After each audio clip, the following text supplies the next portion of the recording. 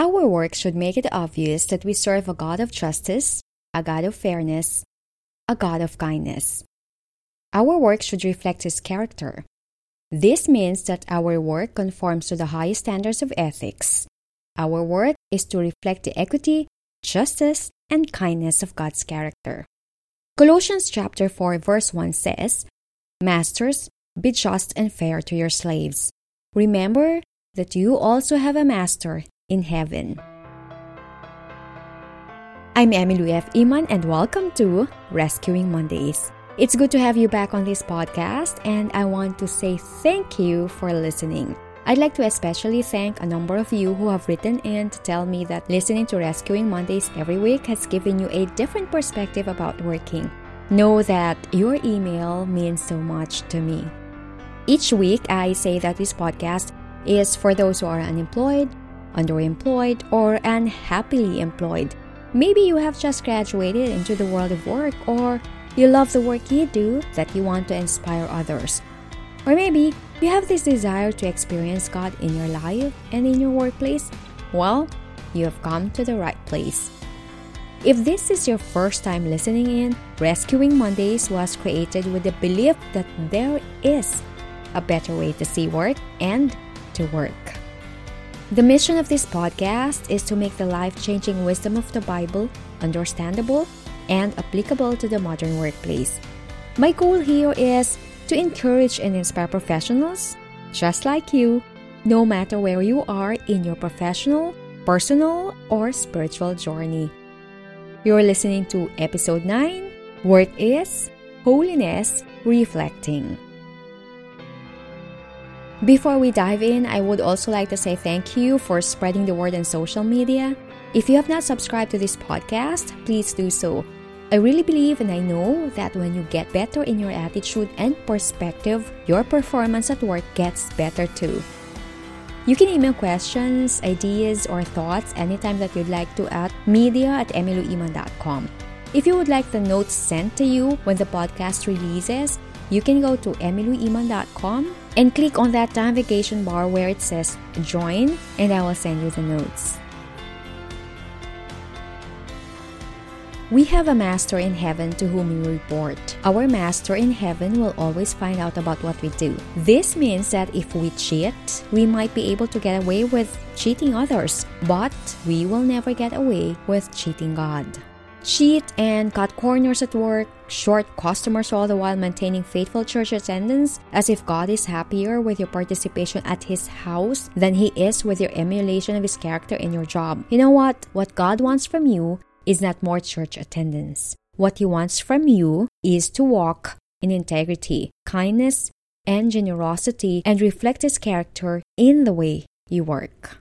Truth is, you don't need to be verbally telling people at work about Jesus before the quality of your work is demonstrated, His justice, His kindness, and His fairness. Proverbs chapter 11 verse 1 reads, "The Lord detests the use of dishonest scales, but He delights in accurate weights." Dishonest scales means shorting the customers, not giving the boss who is paying you a full week's worth of work, getting paid for more than you're doing, and cutting corners. To be honest about it, when you do a shabby work, you are not at all glorifying God even if you go to church or attend a mass a lot. God is not any happier when you are religiously active and yet you are not seeking His character lived out in the way you conduct yourself in your place of work. Worship is not what you do when your hands are raised in a church service and when your eyes are closed during a mass. Worship must also be reflective in the way you treat your customers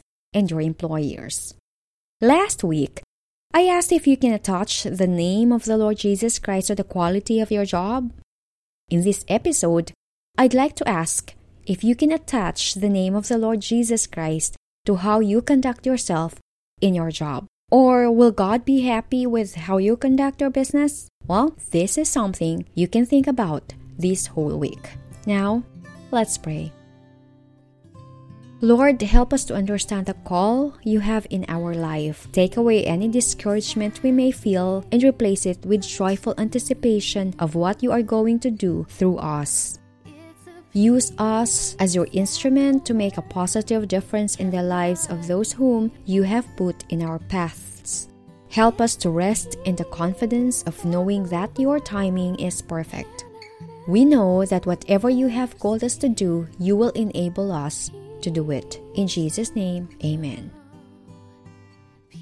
Whatever you are doing right now, you may be seated behind your desk, commuting to work, sitting inside a coffee shop, sweating it out in the gym, cleaning your house, running errands, or toiling it hard under the heat of the sun. May you find encouragement to live life to the fullest and the most free. May you find hope in your waiting and the courage to rescue your Mondays. For those who have left reviews and 5-star ratings, from the bottom of my heart, thank you so very much. I really appreciate your support for this podcast. And if this episode has been helpful to you and you are not subscribed yet, go ahead and click on that subscribe button.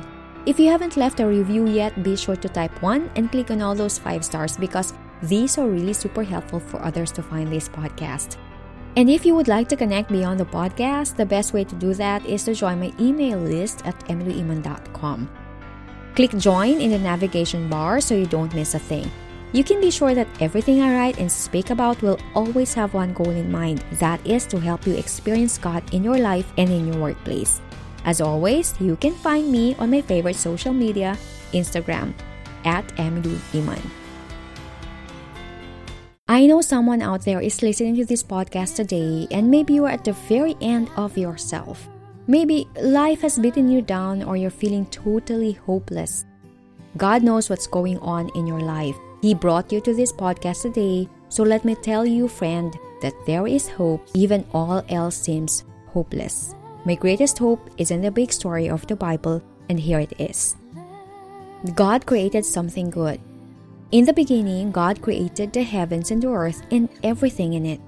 God looked over all He had made, and He saw that it was very good. You included. Even if you don't believe this, it doesn't make this truth less true. We fell into sin. As it is written, none is righteous. No, not one. No one understands. No one seeks for God. All have turned aside. Together, we have become worthless. No one does good, not even one. Because of sin, all humanity is separated from God. But Jesus Christ made it right.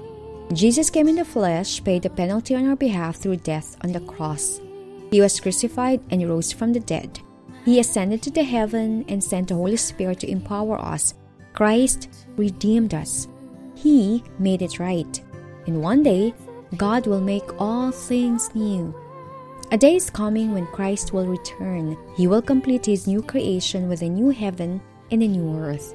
A place with no tears, no pain, no suffering, no brokenness, no helplessness, just love.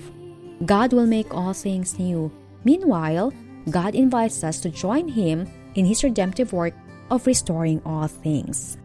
Have you responded to His invitation? If not, then let's pray this prayer together. Lord Jesus, please save me from my sins. I know I fall short of your glory, but I don't want there to be any distance between you and me anymore. I believe that you gave your life on the cross to pay for my sins. Please forgive me for all my sin. Wash all the guilt and shame away. Jesus, make me alive in you.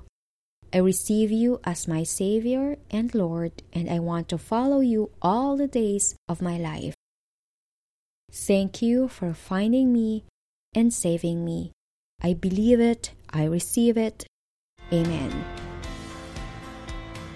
Here's to hoping that our time together has helped you see that God has a plan for your workplace. All we have to do is ask Him to help you see it. Until the next episode, I am Emilu, and this has been Rescuing Mondays. Thanks for listening.